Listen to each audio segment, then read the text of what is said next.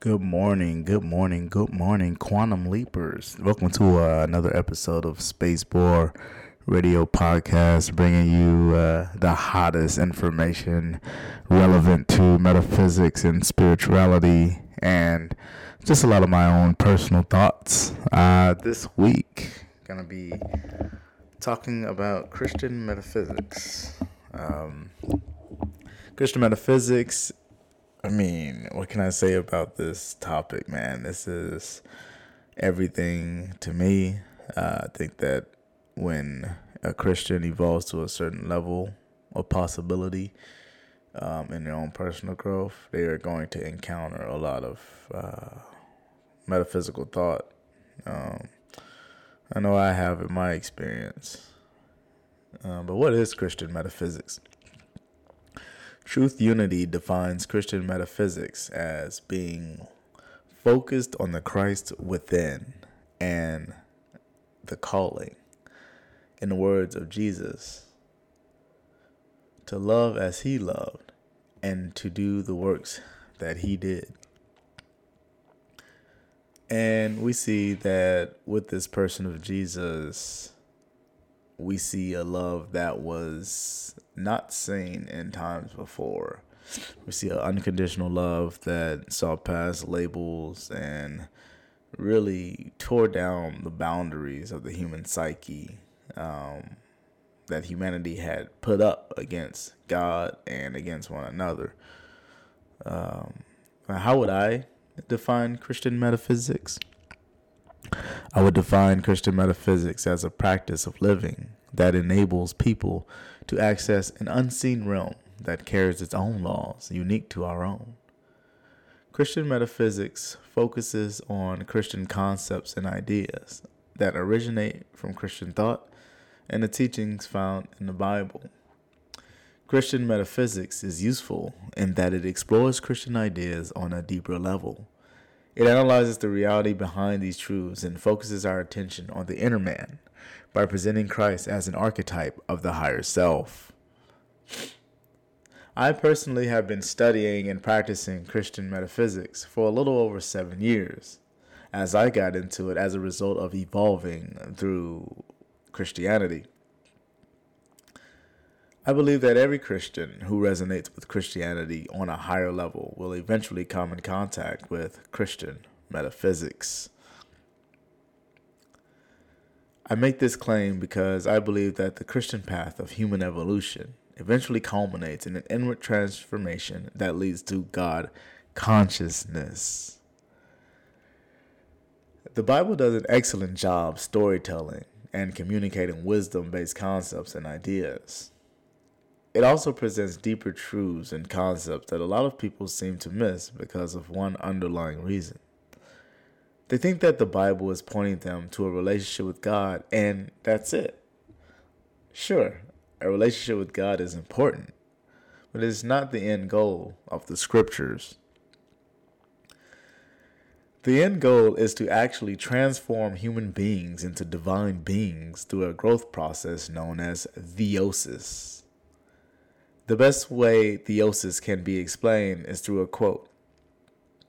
God became man so that man could become God. This is to say that in the person of Jesus Christ, God incarnated as a man in order to reveal to man that he is more than just a man, but that he is actually God as well. Jesus made claims time and time again, stating how mankind would do even greater things than he did, pointing them to the reality of their divinity and godlike potential. With the advent of the Holy Spirit, this transformation from lower consciousness to higher consciousness is possible. The Holy Spirit is known in scriptures as a helper and prunes humans in order to help them grow towards and realize their divine potential. Think of the Holy Spirit as a case manager who oversees your spiritual growth in order to make sure you're growing according to God's unique plan of ascension. Everyone's plan of ascension is different and highly varied to some degree. This is because everyone is different in personality. This difference in personality allows for everyone to have a unique ascension plan according to who they are as people. For example, one may ascend primarily through relationships, while another may ascend primarily through philosophical study and meditation. The different paths of ascension are as varied as the number of stars in the sky.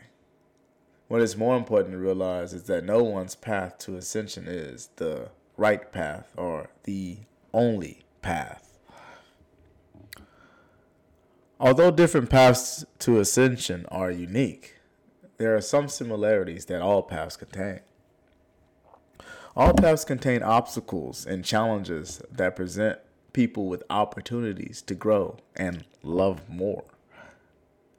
Universally, all ascension paths ultimately lead to a higher understanding of love. This is why you can gauge where someone is spiritually by their ability to love not just the things and people they like, but also the things and people they don't like. As been said before by many, love is truly the answer. A trap that many seekers of truth, including myself, fall into is that we get caught up in the accumulation of knowledge. We like to feel important because of what we know. The truth is that on a higher level, our knowledge doesn't mean much at all. This is because that on this level of reality, our knowledge is somewhat obscured. On this level, when I say this level of reality, I mean the third dimension, this physical reality, the material world. We only perceive things here through the limitations of our human mind and our human senses. By default, we see reality through unclear lenses that lead us towards personal biases that may not represent or capture the fullness of reality. What this means is that we are only seeing a small sliver of the big picture at any given time. Realizing this should cause us to see how frail our perceptions are and how impartial our understanding of reality truly is. With this in mind, maybe we will focus more on loving each other instead of trying to be smarter than one another. Love is the only thing that requires little to no intelligence, but is more powerful than even the most intelligent ideas or concepts.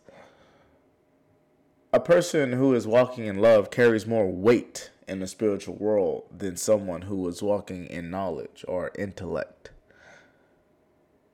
Christian metaphysics ultimately teaches its practitioners how to embody love by and through a revelation of the God-man within. It does not teach Christ as a person, but as an archetype representing man's true self, or man's higher self. And in the future, we will explore the idea of this archetype. We're going to discover what it means to us as humans in this fairly chaotic world. And I truly believe that a lot of Christians would greatly benefit, not just Christians, universally everyone would benefit from a interest or a study of Christian metaphysics, because it is Christian metaphysics that puts man in contact with his higher self through personal deity, through relationship with God.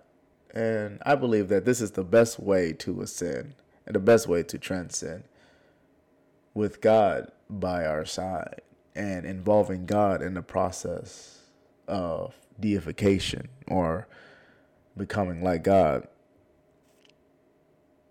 I mean, wouldn't we want to walk on our paths with one who is all-knowing and all-wise, and who has seen all, and who has done all, who has experienced all, who is experience itself, and who is reality itself? It's a very powerful idea and thought that I've been trying to communicate through the ages. That ascension apart from God ascension apart from relationship usually just results in pride or, knowledge seeking and just kind of bland spirituality. But ascension in relationship with God as a father, it's a beautiful story to be told. And the connection between a father and his son, and a father leading his son into awareness of his true identity and who he really is, and teaching that son his ways so that that son could one day take over his house and operate as he is and do and to do on the earth as he does in heaven. Isn't that so much more magnificent, so much more